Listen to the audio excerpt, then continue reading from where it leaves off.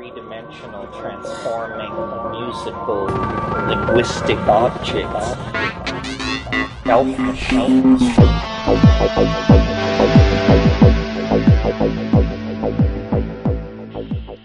Greetings from Cyberdelic Space.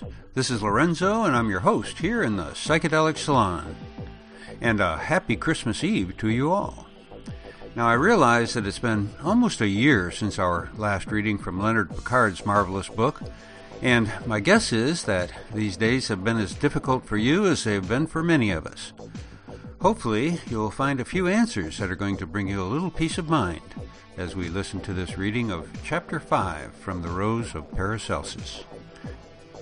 Now, here is the Lakey Sisters podcast of Chapter 5, which includes a personal message from Leonard.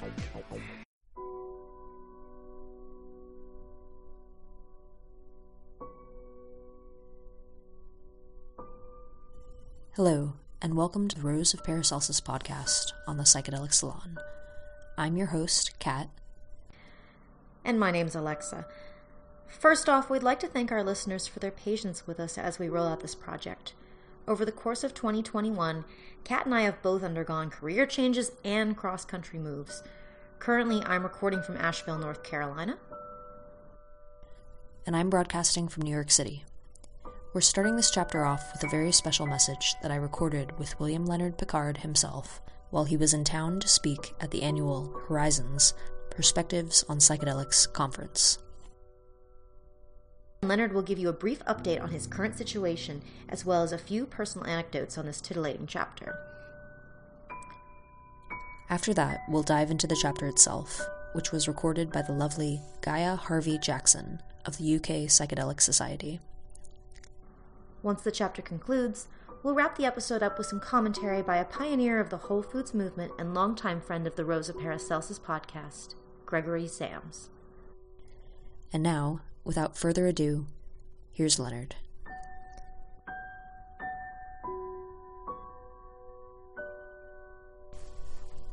Hello, dear friends. This is Leonard. Just saying thank you to everyone for the many kindnesses shown to me during the long, dark years. I was released July of 2020, but this is a Christmas gift for listeners and readers. Some anecdotes about the writing of the chapter. The first version of The Rose was written in pencil, second version as well. The first version took a year, and looking at the nature of the writing, decided that it was inappropriate and threw it away. I began again on the almost 700-page manuscript, again in pencil. And the first chapter that I wrote was actually Chapter 5, this chapter, using methods and insights and memories that I had recalled from traveling the world with the characters V1 and V2, which are not fictional. Listeners may notice that the chapter has a strong erotic component of the love between V1 and V2 and the sharing of that. But the essential teaching of the chapter is not that great and sublime affection, but, if you will, the exorcism of the young woman by V1 and V2 in the throes of their passion, if you will.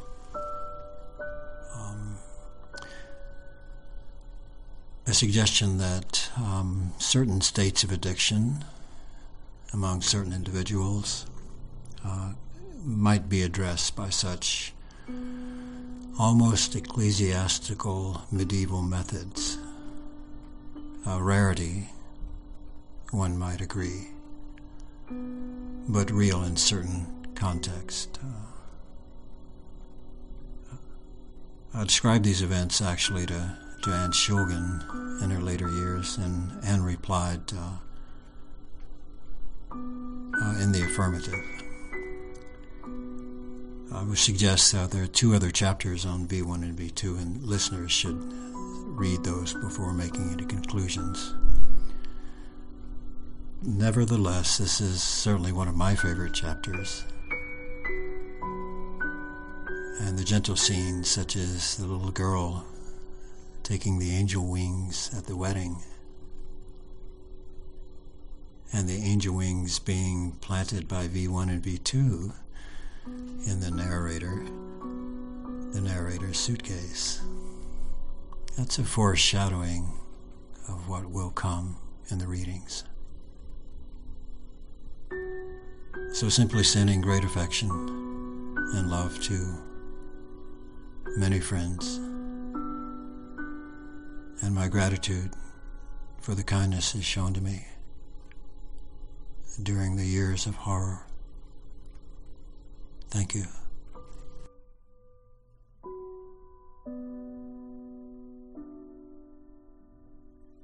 Gaia Harvey Jackson is the co-director of the Psychedelic Society UK and facilitator of women's empowerment. She runs courses, retreats, and training programs which support women to step into their power and find belonging in community. Gaia's practices incorporate Tantra, ritual, psychology, and embodiment, creating spaces for deep transformation across mind, body, and soul. Gaia is currently recruiting for women's leadership and facilitation training online starting February 1st, and Ignite Wild Women's Retreat from March 4th to the 7th in the UK. Find out more about Gaia's work at GaiaHarveyJackson.com. Here is Chapter 5, titled The Rhythm Section.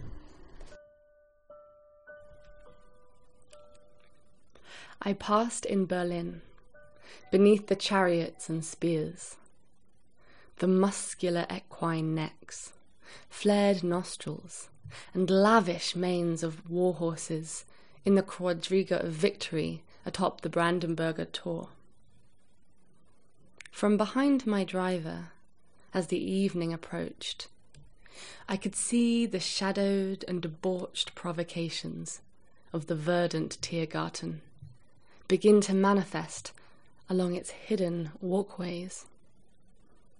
The chauffeur, with his fine leather gloves, soon neared a small manor several kilometers off the Kurfürstendamm. I had been summoned by an unknown woman while in the International Transit Lounge at Tempelhof.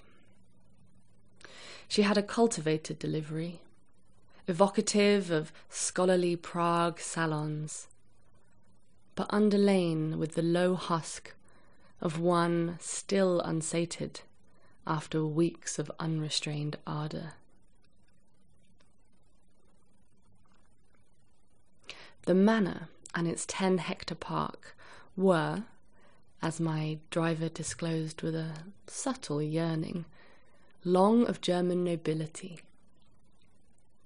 It was rumoured to host on the equinoxes pagan celebrations or club échangiste by European hedonists with lineages in the Almanach de Gotha.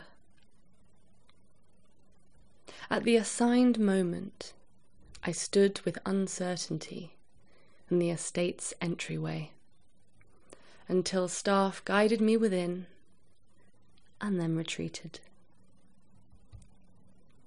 Designed by Lagerfeld, the marble foyer was a harlequin chessboard, its rococo armoires beneath cool blue bas-relief, all offsetting sitting rooms redolent with mysteries and candlelight and myrrh. Within its stately silence, I was startled to hear, from behind the thick doors of a distant suite overhead, a woman's muted but long and almost religious ululations. her frenzied spasms consummating some unimaginable pleasure. My consciousness quickened. From these aspects of possible felicities, I assumed Vermilion was near. I walked hesitantly to French bay windows, opening upon a broad stone veranda. In the far uncultivated gardens of a too early spring were gladioli and blood-red daffodils, and a German wedding. The bride and groom had faces flushed with joy, while a soprano sang from Bach's wedding cantata the aria Wenn die Frühling schlüpfte. Rose petals were strewn in front of the Holy Sacrament by 6 little girls, twirling about in flowers and lace, arrayed as angels, each with feathered wings and a halo. One small girl was summoned by her mother, a classic Teuton with blonde plaits curled upon her head in the Germanic manner.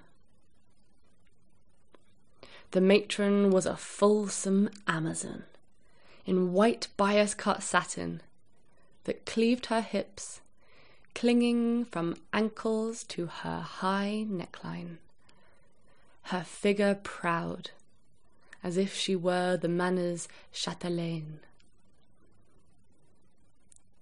She kissed the girl's upturned face and pointed to the foyer. Within minutes, this chosen of the seraphim, less than a metre in height, and with a winsome innocence, entered the hallway with hesitation, proceeding in wide, delicate arcs, and arriving tentatively before me. She presented a lilac-scented billet doux, remarking with a little courtesy, "Pour vous, monsieur?" then rushed away in a blaze of small petticoats and flying pumps. Her tiny anklets were pink diamonds over blue argyle, like the last descendant of the clan of Campbell. I sighed at being surrounded again, submitting to their exquisite surveillance. The unsigned note, in calligraphic vermilion ink from an antique fountain pen, instructed me to leave my valise and proceed to the Wilhelm suite.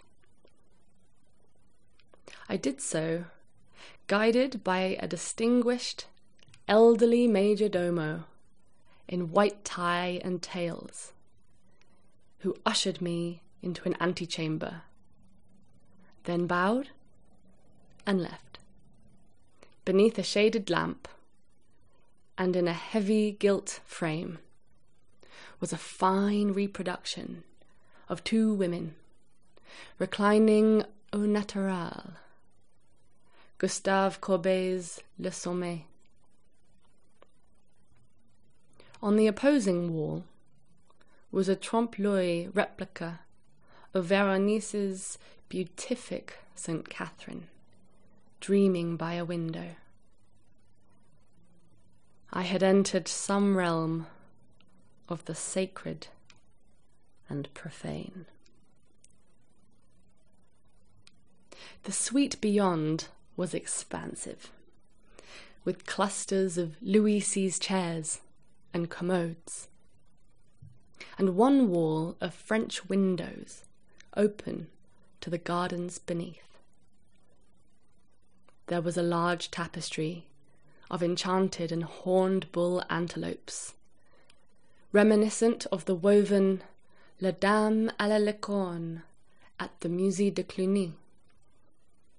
An elegant figure of a man entered, beckoning me to sit. He spoke English with a Schweizerdeutsch overtone, but claimed to be American through his teens. He had tight curls going to grey and lithe leanness to his form. Although he displayed perfect manners, one sensed an undercurrent of absolute seriousness, tempered only by a pronounced attention to the sensual. He offered pomegranate juice in an angular Steuben martini glass, then sat and exchanged trifling cordialities as the wedding culminated to Lohengrin. Below us, after all of the girls like winged fairies ran joyously to the bride's embrace, the Berliner's bourgeois sensibilities soon dispersed the party happily to their beds. The velvet fingertips of late dusk began caressing the darkening topiary, so that we were alone in emptiness and solitude. Vermilion was dressed entirely in black. From his Italian slippers to his custom shirt from Turnbull and Asser. His voice was low and relaxed. His conversation indirect. He was abysmally sophisticated, almost teasing, but respectful and gracious.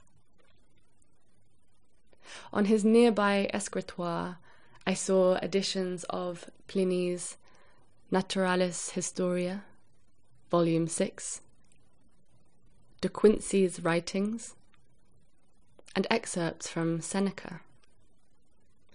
Yet he seemed not effete, but quickly capable. In the service of enlightenment or his Sybarites, of the staggeringly primitive.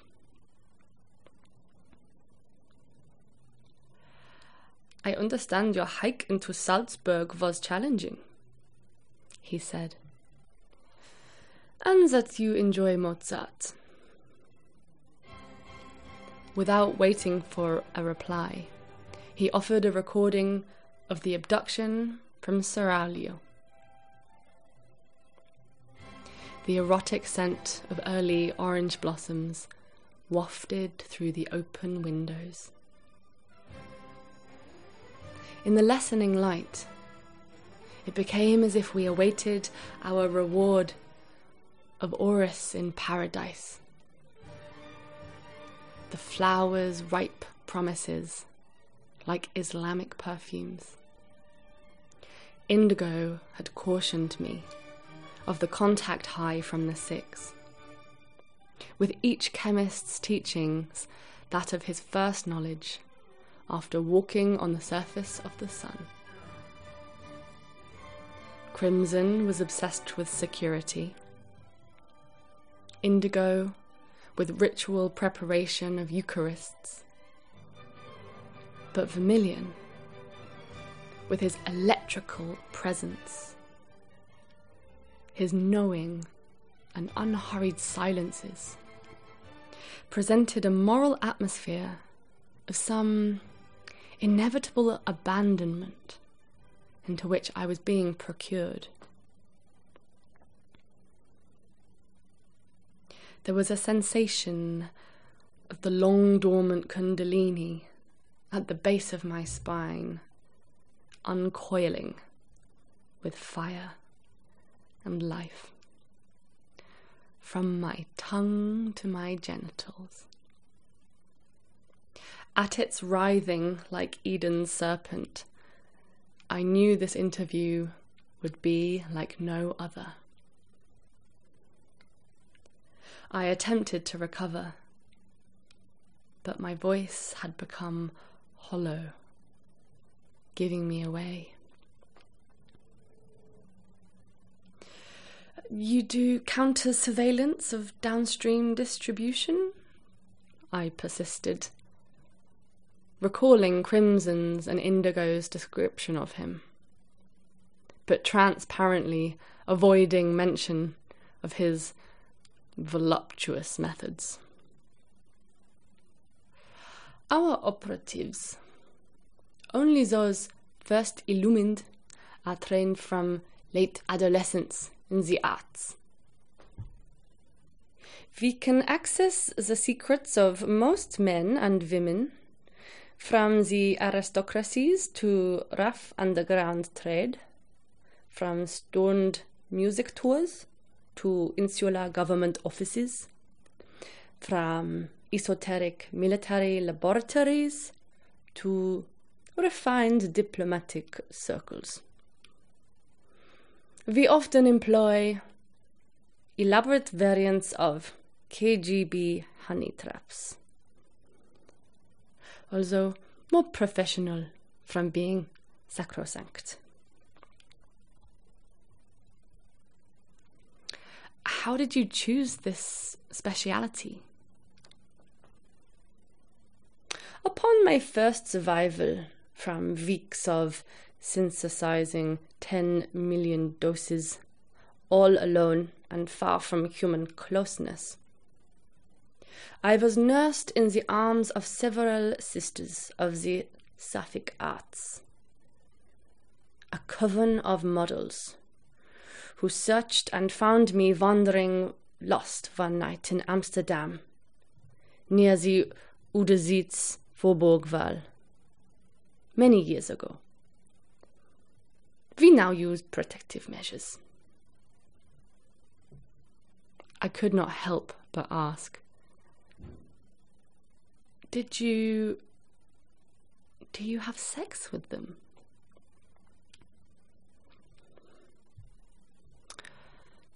For long periods, nothing.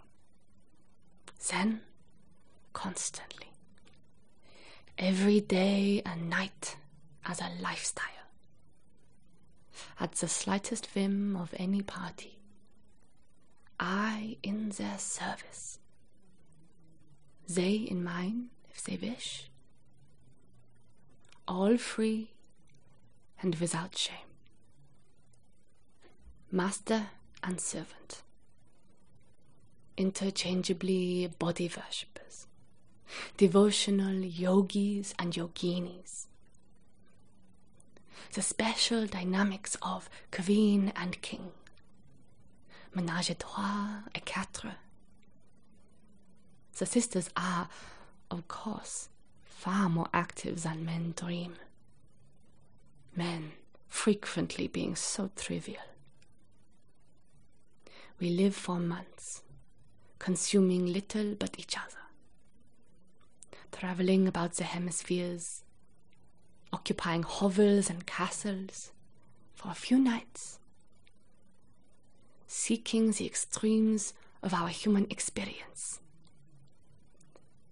Our only comfort, one another.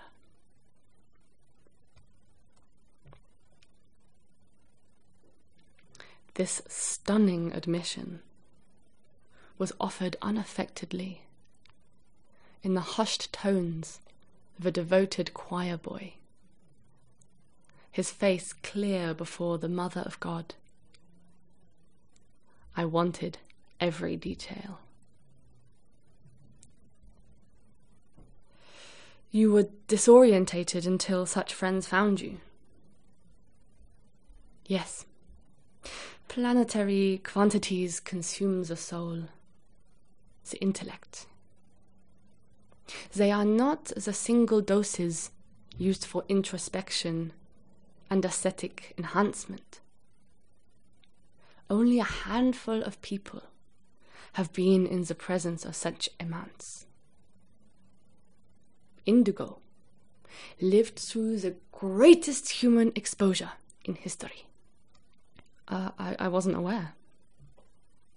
Ask him of that lucid night, when the ellipse of his orbit next intersects your path, Vermilion suggested, bemused at his humorous aside. So it's not lethal at any dose? None of which we are aware. We know of police and addicts insufflating lines of LSD, thinking it was cocaine they had stolen. A 50 milligram line could be 1,000 doses. Indigo was exposed to millions of doses within seconds. Perhaps under the red light of an operating lab? I suggested, recalling Indigo's descriptions. Like working on a planet near Betelgeuse? I rather think of it as the scarlet light of Antares, but with 2 white consorts, Vermilion replied, granting a rare smile. The sound of a woman in primal ecstasies split the dusk, her lengthy and repeated contractions just behind the suite's walls. It was far too feral, even guttural, to be the licit nuptials of some shy young couple on their marriage night. As it continued, I gripped the arms of my chair and looked wildly about, starting to rise until Vermilion, with his imperturbable self-control, held me steady. An almost Arabic wail slowly transformed into sobbing invocations of "Oh, Dio mio!" then into low, vulnerable moans, finally extinguished by the whispering comforts of others. Vermilion's eyes were gleaming, yet tranquil. A period of silence. The running of a tap. A girl's voice singing a sweet lullaby in Ukrainian. Laughter and adorations followed, until at last I heard a brief benediction in Latin, chanted seriously. Vermilion continued to watch my face. I had no resources for these events and was speechless. An impeccable matron of Mediterranean descent appeared from the bedroom with a sultry air, tugging the hem of her tailored suit below her knees. Her derriere was round and firm as an apple. I glimpsed through the door sumptuous matrimonial sheets. Stealing a glance at me, she blushed to her crown, closed the door, pulled down the net of her black cloche hat, and with a slight awkwardness adjusted the straps of her Gucci pumps. With her flawless oval face and jet black hair, she could have been the wife of the Italian consul in Berlin, defying prudence for her obvious preferences. She wore Bulgari rings and had a black snakeskin clutch in one hand her wedding band scintillated.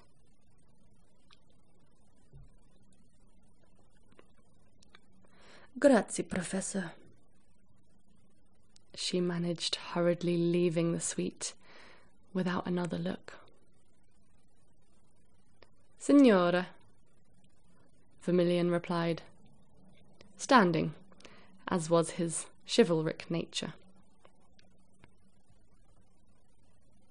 He seemed to host an international beau monde in his intrigues with sensuality and surveillance. I was beguiled by the splendid openness and seductive air of his ways. His framing of natural drives with devotional practices, but at a loss to explain such flagrant indiscretions to Harvard. The bedroom door opened and closed silently, as if by the passing of a monastic nun detaching herself from meditation and prayer.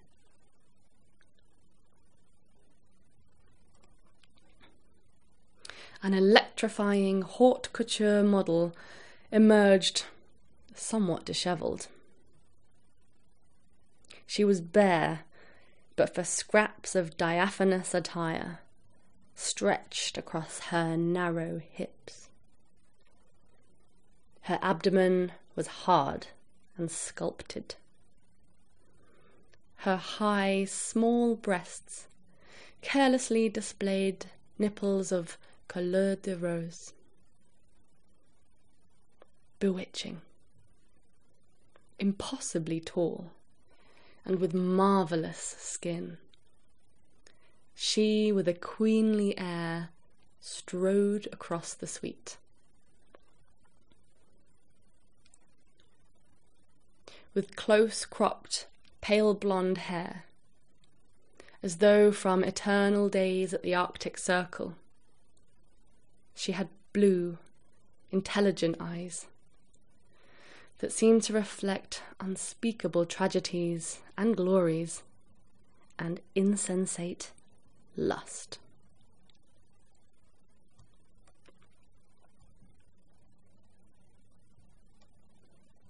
Vermilion and I stood in a form of veneration while I was introduced. I was flustered by her effective nakedness and direct, inviting gaze. Rather than an embarrassed volubility, I grew uneasy. He turned to me. "This is Polyhymnia, our muse of sacred song,"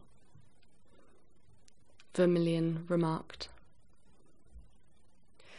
"We may think of her as V1. She held my hand in hers, a strong, vibrant grip, beyond the perfunctory. Her fingers were hot and scented with musk, although her body's fragrance was that of an ethereal eau de Givenchy. I bowed reflexively, trying to contain myself. My face uncontrollable and uncertain of its expression. With reserved courtesy, I resorted to banal etiquette. I'm so pleased to meet you." Her attitude was not salacious or frivolous, but that of a distinguished woman neurologist examining a patient, so that I could not flee from her unnerving presence, either by sophisms or idle banter. "Merci, infiniment," she replied. in the tone of one's most earnest lover, dropping the slightest curtsy I dared not admire. Et toi aussi? I was transported and thought of Schiller. Her movements are so mysterious, and her figure so elegant. Who can she be? The intimacies had begun. Excusing herself with no attempt at modesty, she assumed the bench of a harpsichord before the flowing draperies of opened windows. Her head turned into the air, feeling for the movement of the night. She carefully sorted a vase of buttercups, peonies, and dahlias, as a Zen priestess in the flower-arranging practice of Hibana. At the aesthetic perfection, she approached the sheet music and began to pick her way through a Bach cajon, then a sarabande, settling more confidently upon transposing a Chopin nocturne from memory. A scarcely decent demi-goddess, her erect back revealed the delicately inscribed muscles of a gymnast. Her hips had low dimples in alabaster skin, her waist narrow and curved, like a precious violoncello. She was lean, with some unsated hunger. She had lived a century ago. She could have been an English ballerina in Monte Carlo, before which transfixed Rajas hopelessly tossed Buddha's eyes. During the nocturne, Vermilion disclosed some of her background. Her physical attractions may be deceptive. She qualified in medicine in St. Petersburg, neuroscience doctorate at Leipzig, research in Gdansk. For periodic amusement, she danced at the Crazy Horse, refined her desires, did fashion from Copenhagen to Helsinki. Her cluster of bisexual models prefer the rare psychedelic. And for the six? She studies sex and the energy around it. Accomplished at the recruitment of female operatives in governments, as Cobalt may request. On occasion, she does exorcisms of the infected. I'm sorry, did you say exorcisms? Removal of the vampire's teeth. Women cocaine addicts, preferably. She remembers the enslavement and degradation of many innocent souls. Although Crimson had alluded to the devastating epidemics of cocaine and methamphetamine, I was confused at first by Vermilion's reference to absolute evil, and so asked of a different threat. As we contemplated the perilously attractive Sylph V1, my efforts to maintain a neutral artist's oeuvre had become futile. I felt the sheer insolence of desire and envy, but also the tragic fragility of his beautiful arrangement. The ticking of Indigo's chronometer had awakened a continuing paranoia for myself in their proximity, but most of all for them. They were hurtling toward martyrdom.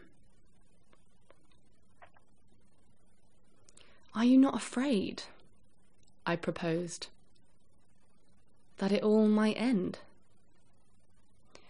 We follow Crimson's Washington rules and meditate and pray. We rely on essential goodness. And I have 6 eyes."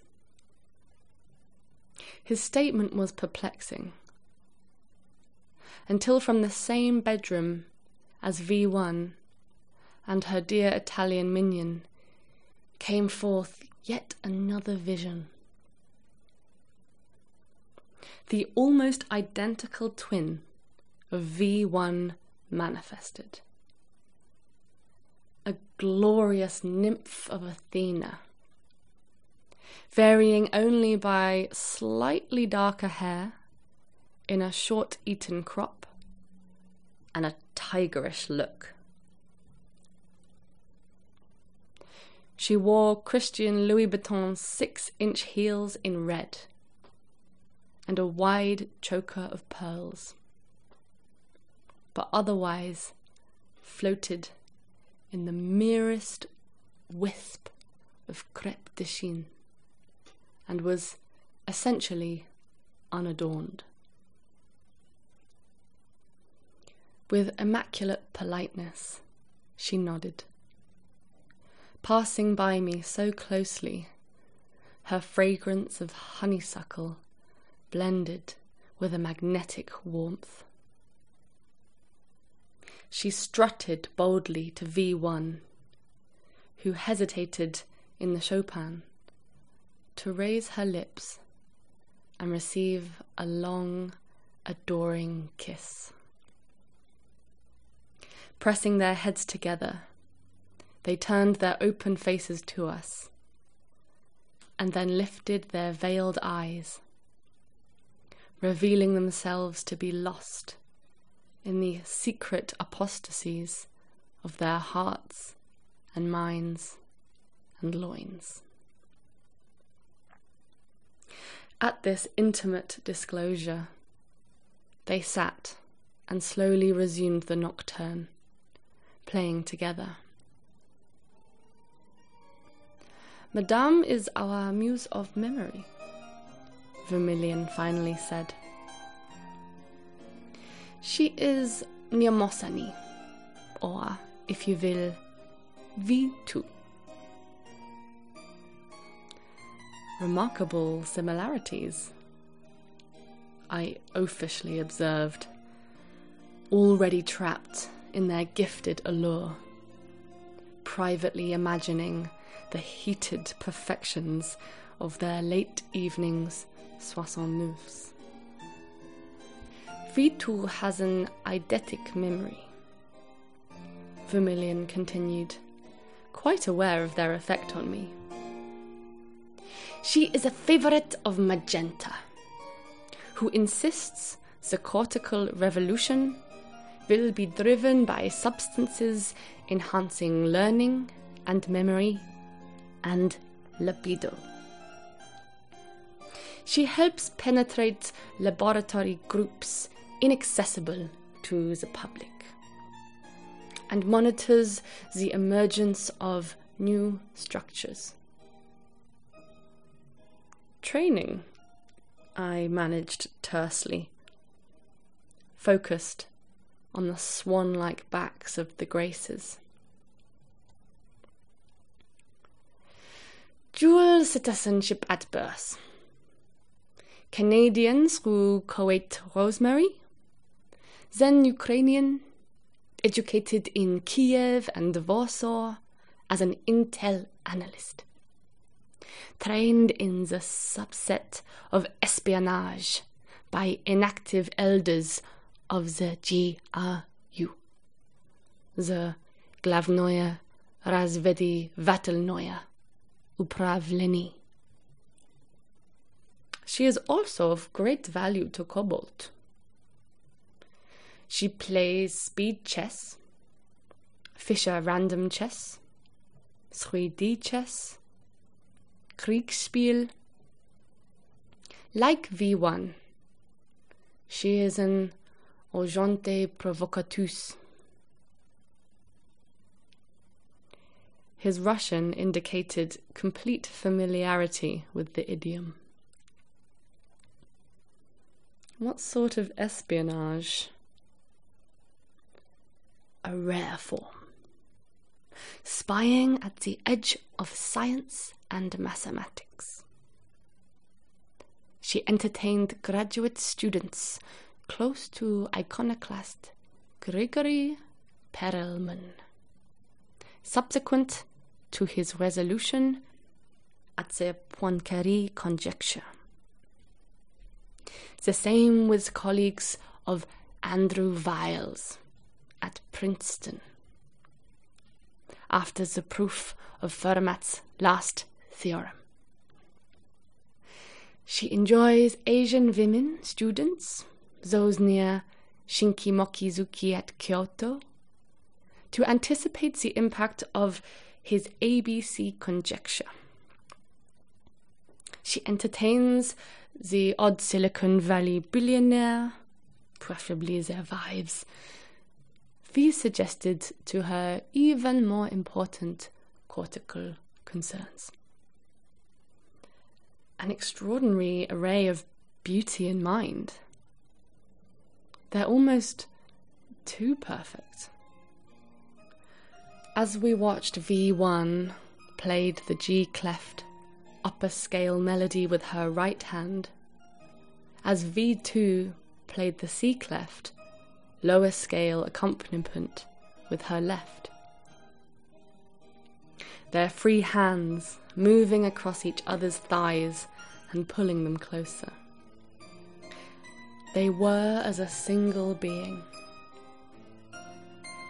Abandoning my reserve, I could only imagine one caught within their private symphony of desire. We are bound by their intellect, Vermilion observed astutely. Their bravura and their devotion. Beauty, we have found, is so common.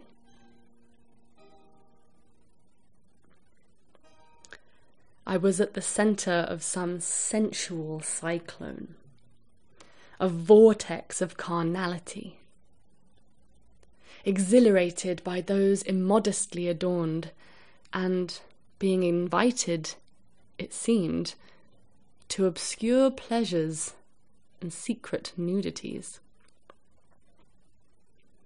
The Chopin piece ended. V1 and V2 walked holding hands to Vermilion, each kissing him with unalloyed desire.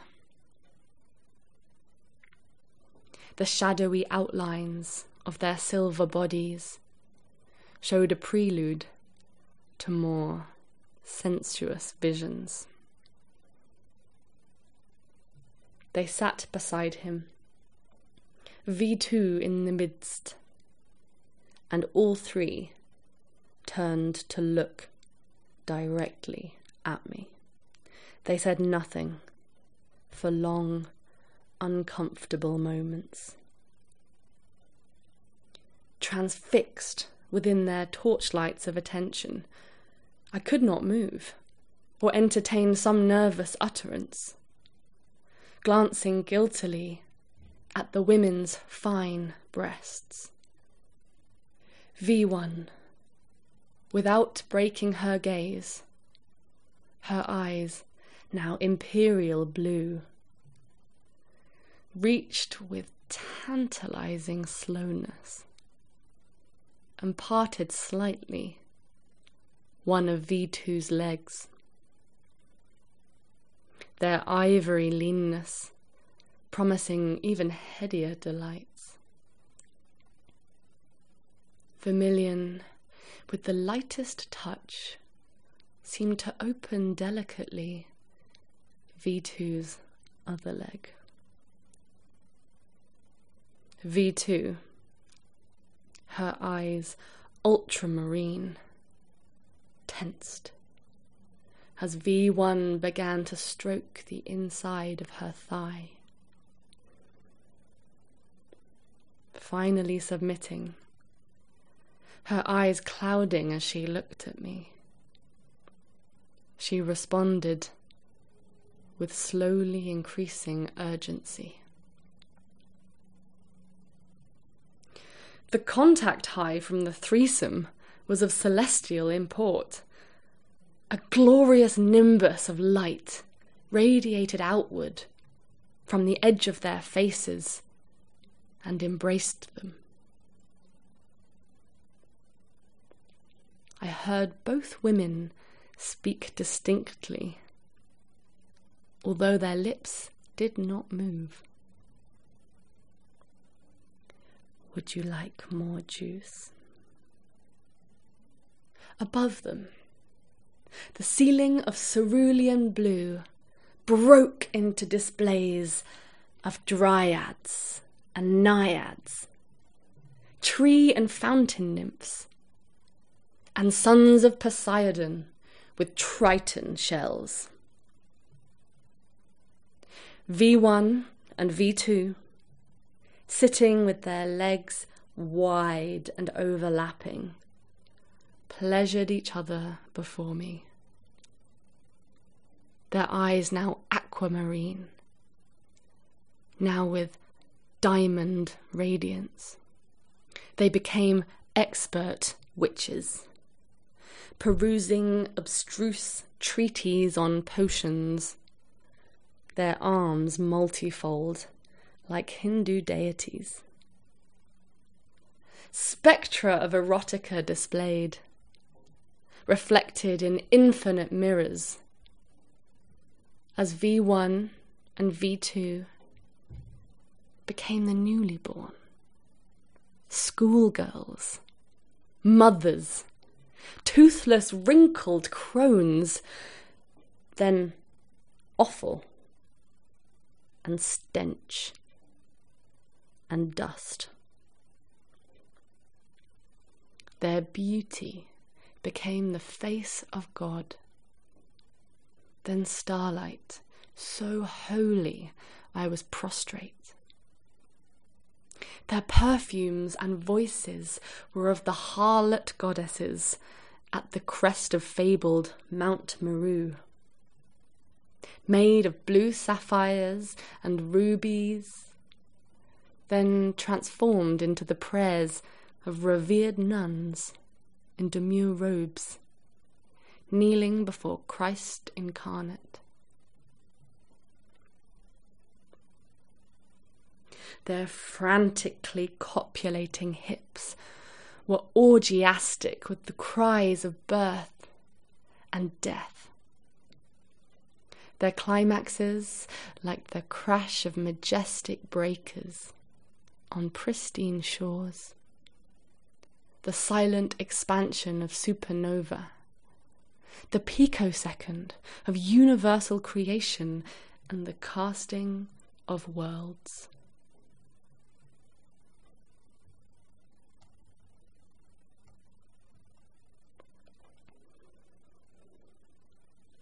As their hands moved between their legs in driving concupiscence, their faces became vulnerable and unblemished in adoration of the Godhead.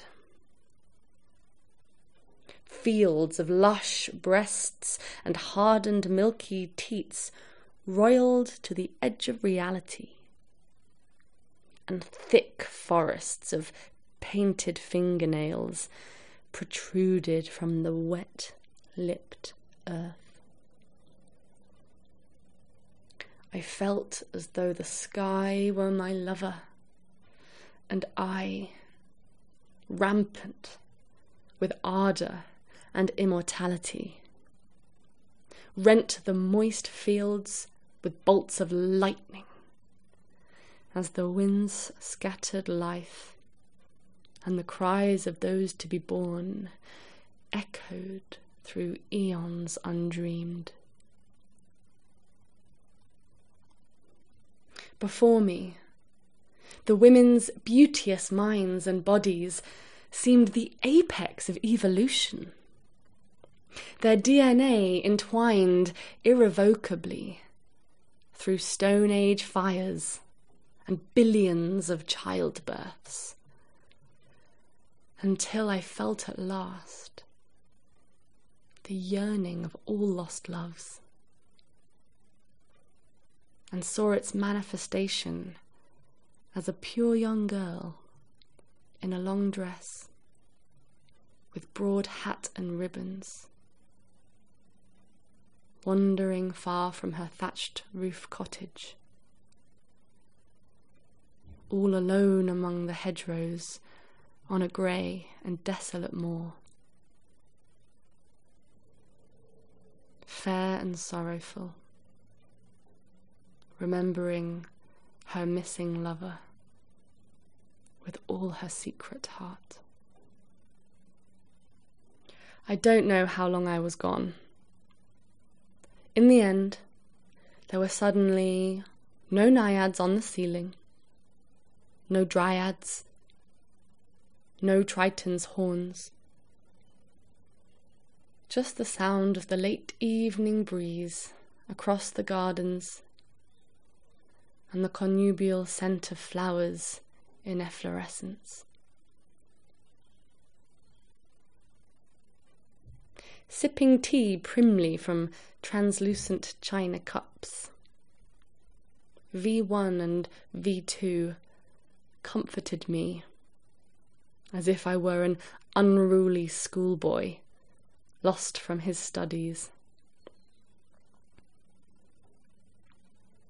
They acted as though the second coming had not occurred before us, while I perspired lightly and could not find a voice. They wore antique buttoned leather shoes and long blue calico dresses with embroidered cotton to their necklines. Without makeup, dressed down and plain, like Mennonite school teachers. Yet they had the same eyes, the colour of sapphires. They both carried the Mennonite Bible. Still not moving their lips, they posed a difficult question. How often can you come? Before I could respond inappropriately to such virtuous discourse, Vermilion interceded at last, inviting me to a window to take the air and settling me gently. The women in their long skirts began to walk slowly to the bedroom, holding my eyes.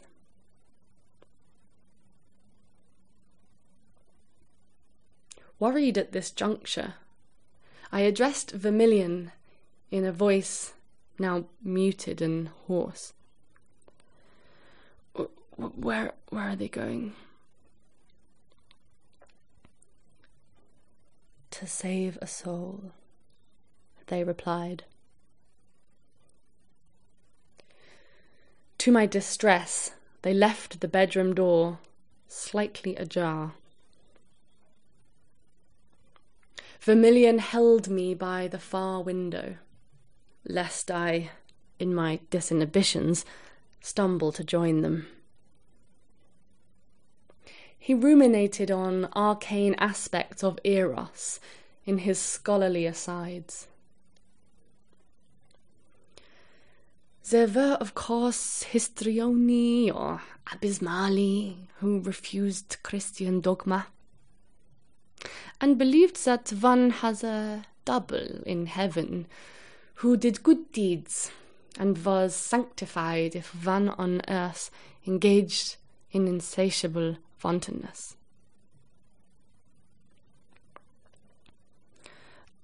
Must one deny Christianity in such service? I mumbled in bewilderment, still unsteady at the revelatory displays. Never.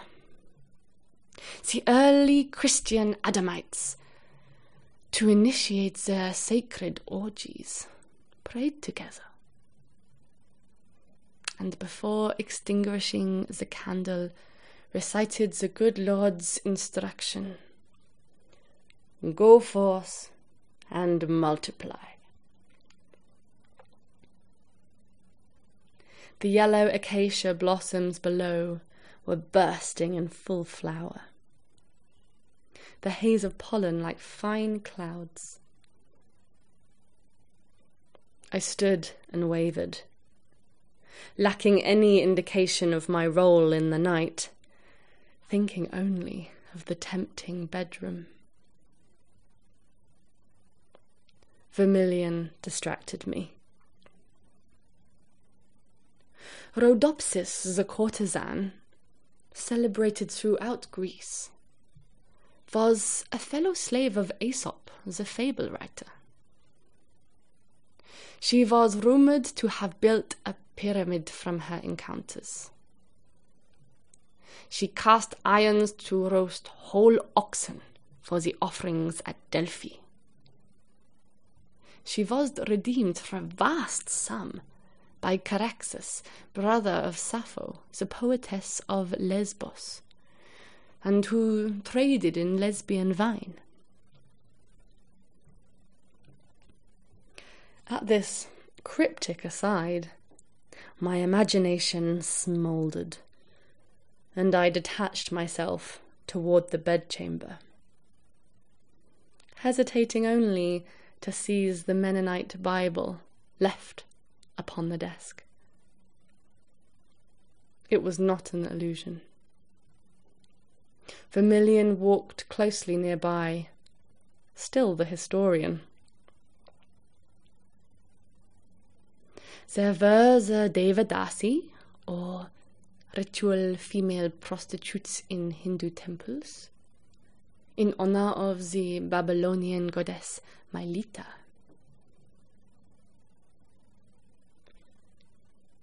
I long had ceased to ask academic questions, becoming more mute and dark. But Vermilion intercepted and managed me easily. He had seen these reactions in others. The black leather Bible was bookmarked with a ribbon. I opened the gilt-edged leaves and found a note, upon which was scribbled a list. 1. Alcohol. 2. Morphine. 3. Cocaine. 4. Methamphetamine. 5. 6. 7.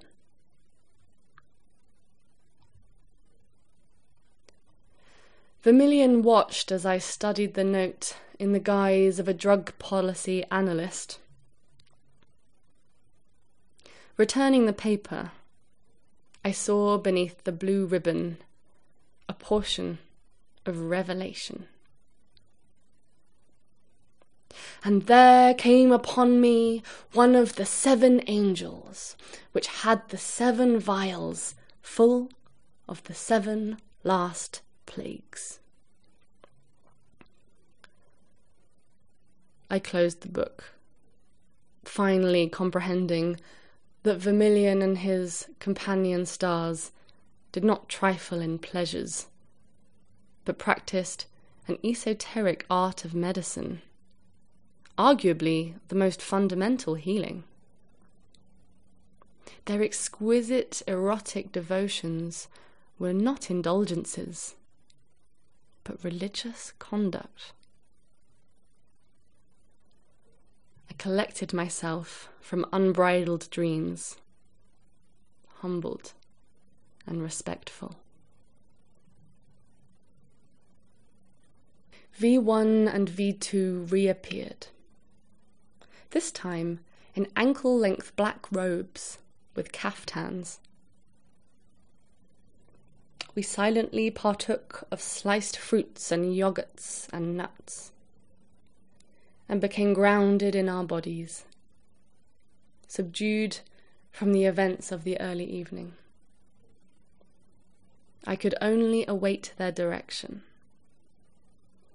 With little discussion, we removed to 2 vehicles, identical black Mercedes, in the manor courtyard. The women led in one car. As a habit from a previous life, I could not help but notice their license plates. Oddly, they were CH, Confederatio Helvetica, Swiss.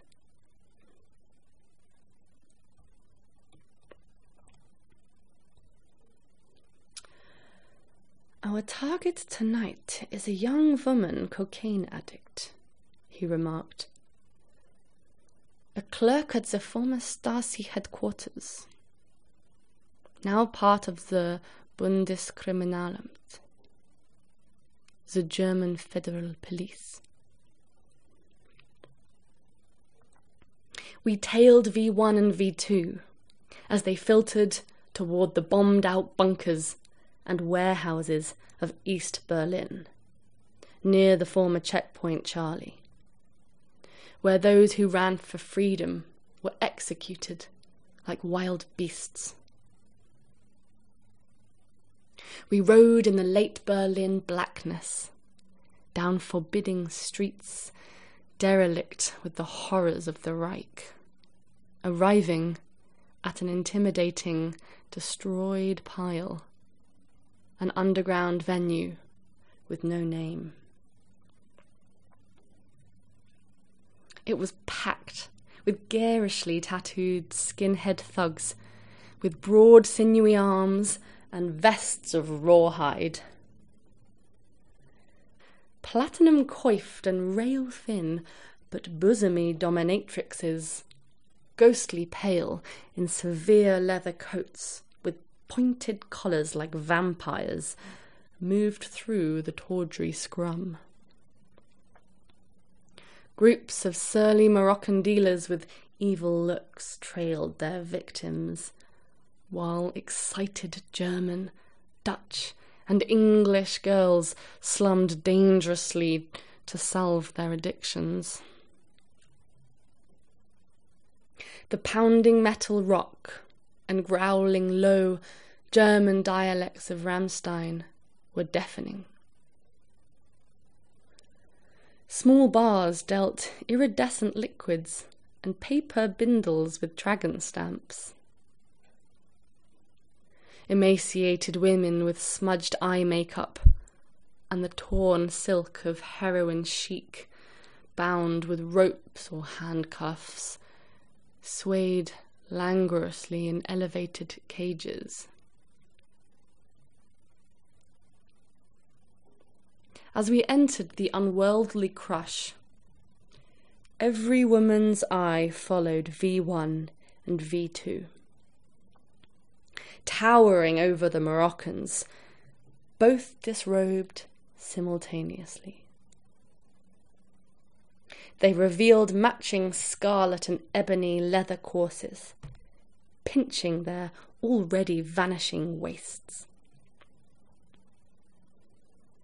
Only their florid hips and tumescent nipples barely escaped the grip of tight leather against ivory skin. Their legs were satin to fearfully sharp and lofty heels. An impromptu and mesmerized entourage desperately followed their progress, too stunned even to speak with them.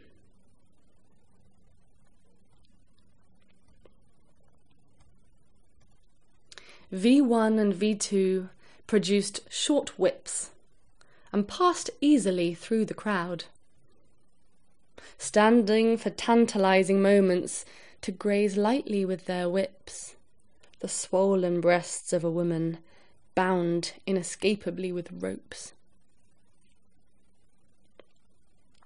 She was inclined back against a huge Coptic cross, her arms and legs extended and forced apart with iron spreaders, gaffled to cuffs on her delicate wrists and ankles. A hooded, gnarled figure dripped hot beeswax from a thick, white, liturgical candle upon her reddening breasts as she twisted under the slow, stinging drops.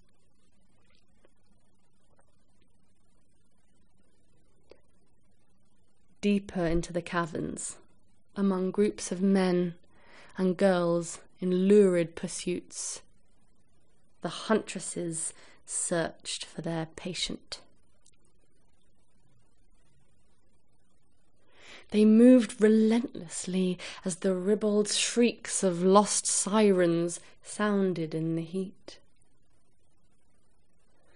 The press of bodies like the pawing of restless stables. Within one isolated cave, dimly lit by guttering black candles, V1 found her. She was seated tearfully before several Moroccan coke dealers, the powder and craving evident. As they stood before her, trading lines for sexual favours, manhandling her youthful flesh and resigned lubricity. We were in some infernal bowl. One fixed his sordid eyes on V2, who responded by spewing loud and vile invectives in Arabic. The mood thickened with danger, like the smell of fresh blood. They all turned with menace, scowling, and rushed at V1. Shouting obscene commands from the brothels of Marrakesh, she flogged him mercilessly with painful strikes of her whip, demanding he kneel before her. He halted, staggered and confused, thinking it was dominance play by a brace of stellar lesbians who ravished the caves for white slaves. V2 placed one endless leg onto the seat by the girl, stretching her finely toned white thigh and her filmy black G-string close to her face. As V1 took the girl forcefully by the hair and pulled her back, blocking access to the men. The Moroccans, dazzled by these salacious gestures, retreated awkwardly. They considered the extended stiletto points of their fierce heels, their ankle straps encrusted with diamonds, beneath the flawless musculature of improbably long legs.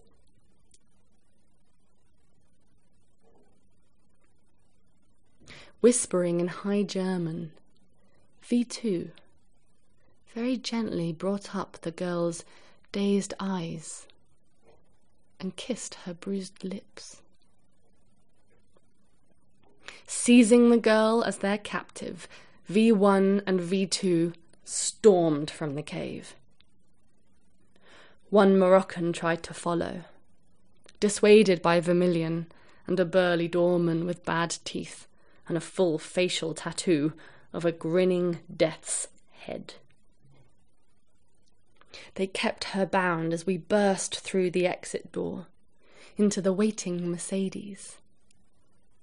The girl, now with one shoe, craving more drug and expecting to be for the night an odalisque in some cocaine harem. Vermilion and I followed them to the manor, the captive seated tightly between V1 and V2. They covered her with a robe, their prize still bound and now barefoot. The trio flowing past the astonished but obedient footman. Vermilion pulled carefully onto the gravel sweep of the manor and doused the lights. After observing the darkened suite become oddly roseate with some pale fire, Vermilion invited me, surprisingly, for a stroll in the garden. We passed at a funereal pace among the verdant foliage.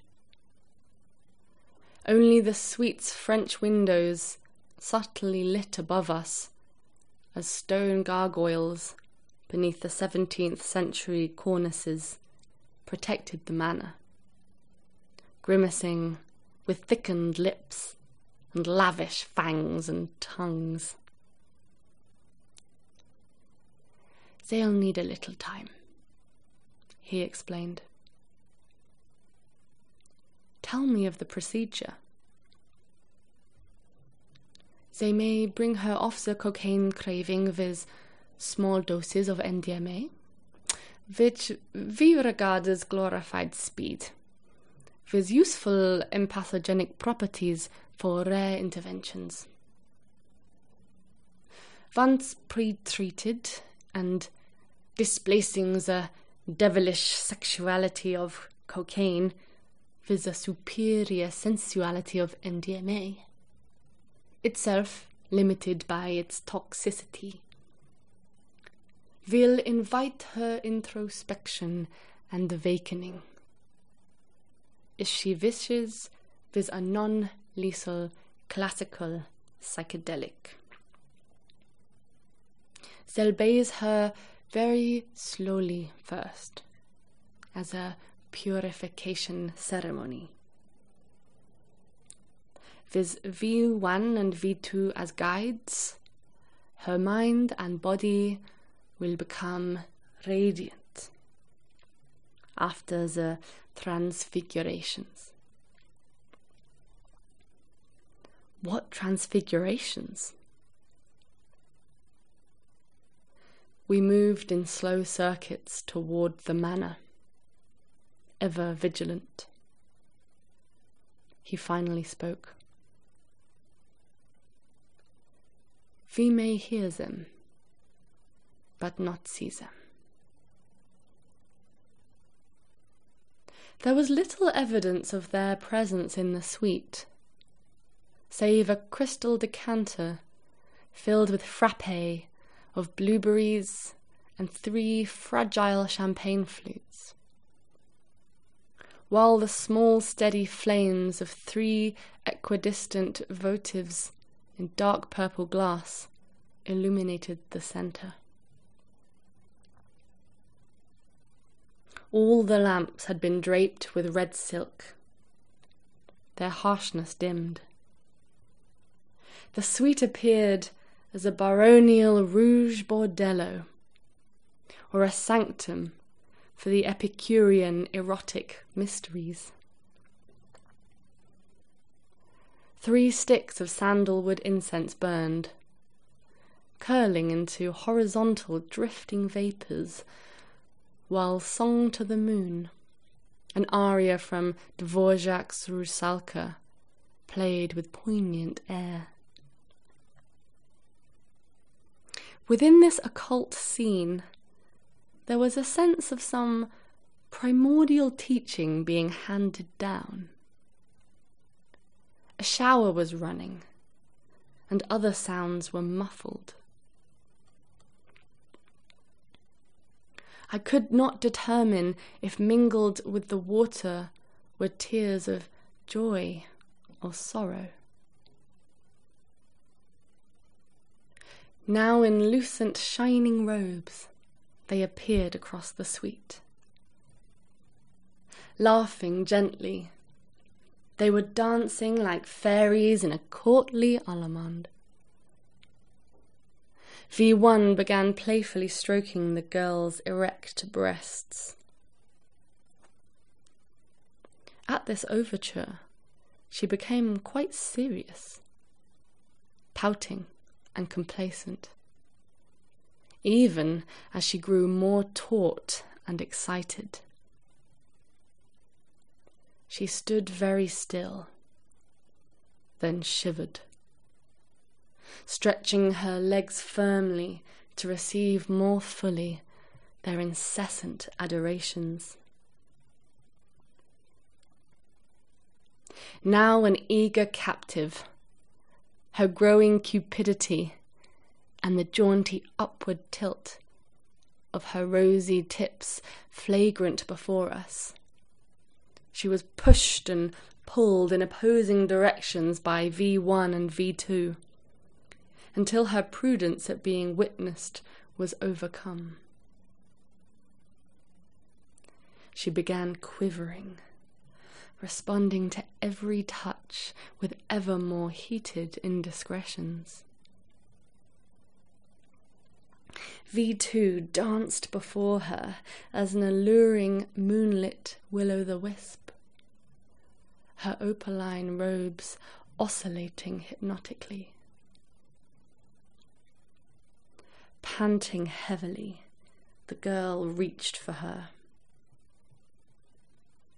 At this frank admission of the girl's true erotic nature, they pressed her between their unattainable bodies and against a Louis VI table, so that she either had to bolt or submit. Tantalized by magical sylvan nymphs on this night of nights, their mesmerizing hands coaxing her dampening crevice, she, with a lavish swoon, yielded completely, shaking and loosening her thighs like Leda before a brace of white swans. Her hands gripped their backs. She began to plead. With heated kisses, they moved in dreamlike haste to the bedchamber. Vermilion and I remained, as the aria from Rusalka transformed into ecclesiastical chants from the cloistered nun Hildegard von Bingen. We managed to sip flutes of the frappe, finding some relief in the hypnotic, liturgical glorias. Vermilion's countenance was grim, for the girl's willing seduction was to be far more serious than an evening's sex. From the bedchamber, lilting gasps of pleasure rose from the girl, until she began groaning with utter abandonment.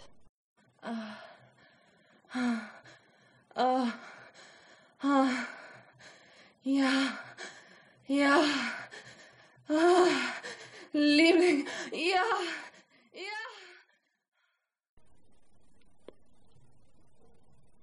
Her intermittent cries became unintelligible, culminating in long, slow, heavy contractions. But to our concern, the frenzy mounted further, her lust becoming insatiable. She began to mutter, then shout indiscriminate invocations, hysterical and begging in a rough voice, not her own, for even more wicked pleasures. She became lost in a frighteningly wanton delirium, and invited the urgent thrusts of hooved satyrs. It was as though some dark and winged creature of desire in the girl had been recognized and provoked and battled to be released. The rhythm of her initiation quickened over the hours. V1 and V2 began singing in plain song, exchanges a 16th century Latin rite of exorcism from the Rituale Romanum. As the girl convulsed endlessly under the devoted ministrations of their hands and mouths and hips, they each sang a litany of the saints and lines from the Pater Noster. At the peak of her unquenched desire, they briefly conjured the princes of hell from her by the names Acheron, Astaroth, Magoth, Asmodeus, and Beelzebub. Then precipitated each wild climax by adjuring and driving them out with the sacred invocations of Emmanuel, Jehovah, Adonai. And it seemed the wordless Tetragrammaton, the Hebrew name that cannot be spoken. They ceased only to repudiate with her in soft exchanges the horror of addiction. Then again fell into each other's clenching ecstasies. Their multitude of orgasms became seizures, thunderous waterfalls of light not of this world. The intensity of their spiritual intercourse far beyond mere physical movements. Hours passed, but the sensual fascination of their entwined bodies and moaning prayers did not. In the exhausting early hours, Vermilion, trusting me now, elected to return to the garden for meditation with a volume of elegiac poetry, leaving me alone to listen to this sensual conversation. I respected their path to the healing of an unfortunate, but could not remain seated. The bedchamber door remained slightly open. I walked silently, reverently, just to glimpse for a moment the transfiguration of a soul being freed with the blessing of Eros. The tableau was illumined with lunar whiteness from the rising moon, with one votive across the room. V1 and V2 clasped the girl acolyte between them, moving as alabaster forms of living statuary, as though they were animated Elgin marbles.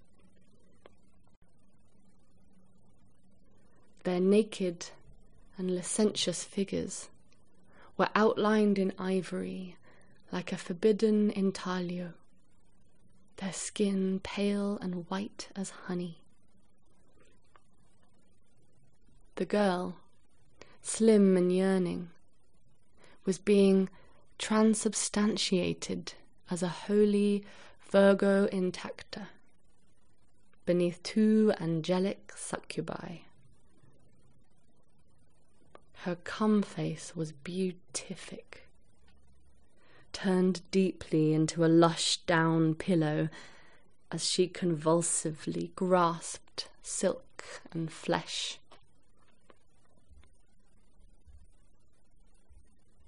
She was urged into erotic seizures by their long, graceful fingers, whose slightest gesture had the eloquence of blessings. Now supine, constantly caressed into voluptuous paroxysms, her back repeatedly arched at each fervent exhortation. She was twisting relentlessly to offer her tumescent breasts.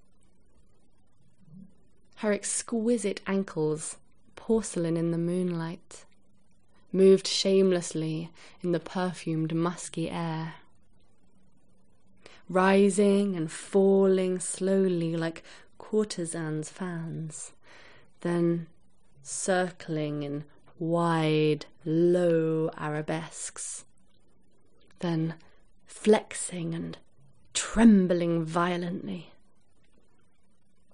At last she began uttering one long syllable of worship, a roulade to a forgiving deity, its florid embellishments broken only by her drowning gasps and almost screamed German phrases of elevated religiosity. In the deepest night, the beast at last had fled. Their happy voices became those of children, of virtuous schoolgirls. Knowing they were finally safe and being deeply fatigued, I managed to fall asleep on a couch. Just before dawn, I half dreamed the trio stood before the French open windows, arm in arm, rapturously singing to the horned moon with its white aura. There was, in the end, for all of us it seemed, a feeling of boundless peace, of infinite solace. I awakened in mid-morning to fresh blue hydrangeas and yellow roses in a pair of antique celadon, mint-green vases by each end of my couch. Vermilion, V1 and V2 and the girl were not to be found. Alarmed, I hastened to the bedchamber. The sheets were stripped. There remained only a great emptiness, the bleak absence of angels that perhaps never were. A Navajo smudge stick of sage had been burned, and the windows were all open. A recording of the sainted courtesan von Bingen still played quietly. The champagne flutes had been polished, as was every surface in the bathrooms. There were no fingerprints to identify them, no record they ever existed. I rang the major domo and asked for the register of guests. The suite was in the name of Dr. Leopold von Sacher-Masoch of Gstaad. Obviously a literate ruse. Even the harpsichord keys had been wiped. Badly stung by their abrupt departure, but admiring their professional acuity I grimly adjusted the dual combination locks of my valise and opened it to prepare for my own urgent flight. Therein was a folded note, which I quickly put in my pocket. Below, upon my shirts, had been placed a little girl's feathered angel wings and a furry white halo. Behind my silent driver, en route to Tempelhof, and down the Unter den Linden, I saw the Reichstag pass, then the burned skeletons of the Wilhelm Memorial and Nikolai churches, destroyed by Allied bombing. They rose against the troubled sky like shriveled fingers from unkempt graves. The horses' manes and chariot of the Brandenburger Tor receded above me, their frozen grey images recalling the Propylaea in Greece, victorious forever. But from Berlin ever after, I remembered not the war, nor the howling Reich, nor the enslavement of innocents, but only their antidote, the Athenian ideal, the graces, the goddesses of mind.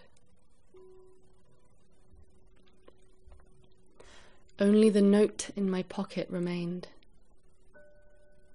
Upon opening it, the scent of eau de Givenchy arose. Unsigned, in broad strokes of vermilion ink, was a fragment of Puccini's Madama Butterfly, an aria of Ciao Ciao San. It seemed for our interview a riddle of benediction, or commencement in this insoluble maze of desire and loss. I will return to the roses in the season of joy.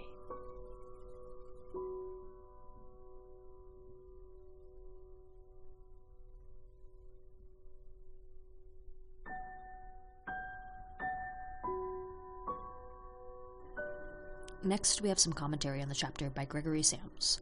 Gregory has been in the business of changing things since 1967, when, with Brother Craig, he opened up the market for organic and natural foods in the UK, moving through Seed Restaurant, shops, and 2 magazines to Whole Earth Foods.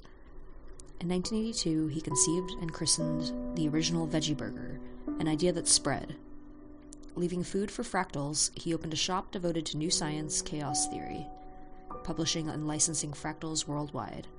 Chaos led him to write 2 books, The State is Out of Date, We Can Do It Better, a timely look at how well we self-organize in freedom, and taboo-busting Son of God, bringing our local star back in from the cold. For more information, visit gregorysams.com. I'm really pleased that I was asked to review the audio recording of Chapter 5 from The Rose of Paracelsus. It was an extraordinary book to read, but to listen to this chapter being so perfectly delivered, it was like a live movie in my mind of everything that was taking place. And it was the meeting with Vermilion, who introduced us to the realms of the sacred and the profane, accompanied by 2 extraordinarily beautiful women who love their work, and their work is seduction and lovemaking, infiltration, information gathering, all part of the overall security network of the 7. And I was immediately caught by the detail. I mean, the type of shirts he wears. Vermilion wears custom Turnbull and Astor shirts. Now, I might have had, if he's ever failed to pick up one of the custom shirts that he ordered, I might have picked it up for a song at Turnbull and Astor's annual one-day sale, where I accumulated a collection of their shirts, but I digress.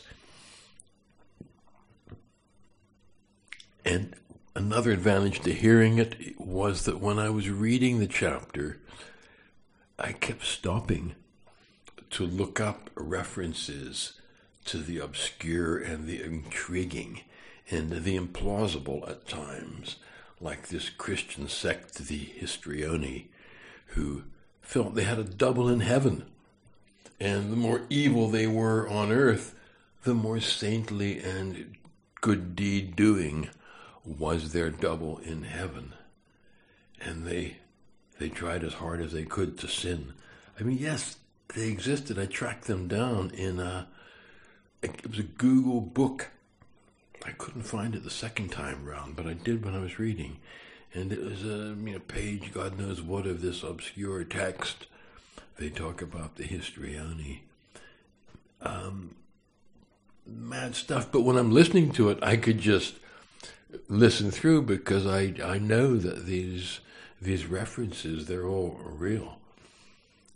Other chapters in the book where he describes a painting hanging in the side, a place that is being visited. That is the painting that's there, and I can't believe how the memory of Leonard Pickard for detail to write this book, while incarcerated with no access to reference books of any kind, just drawing all this from his phenomenal memory and his fertile description of what's going on, that was so brought to life in the reading of this chapter. I feel like I've been to the movie. It's better than the movie, though, because it was all in my head, engraved in my memory. Some of these extraordinary, erotic scenes. And the salvation of a woman from the crack den, or cocaine den in East Berlin, where they saved her, but she worked within the German security forces, and they needed somebody on the inside. And I believe, I'm told, all this happened, and it certainly happened for me when I was reading this chapter. Hats off to all involved.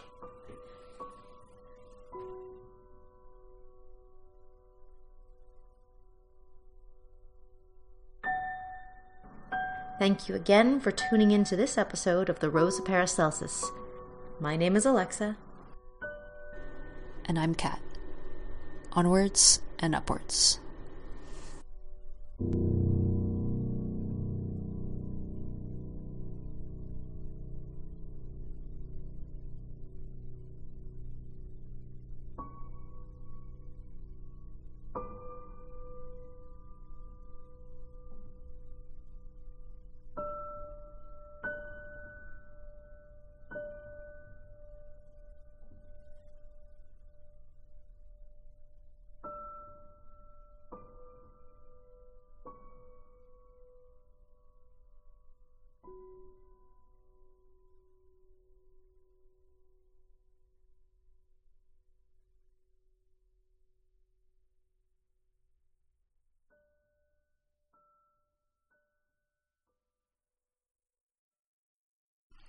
And for now, this is Lorenzo signing off from Cyberdelic Space.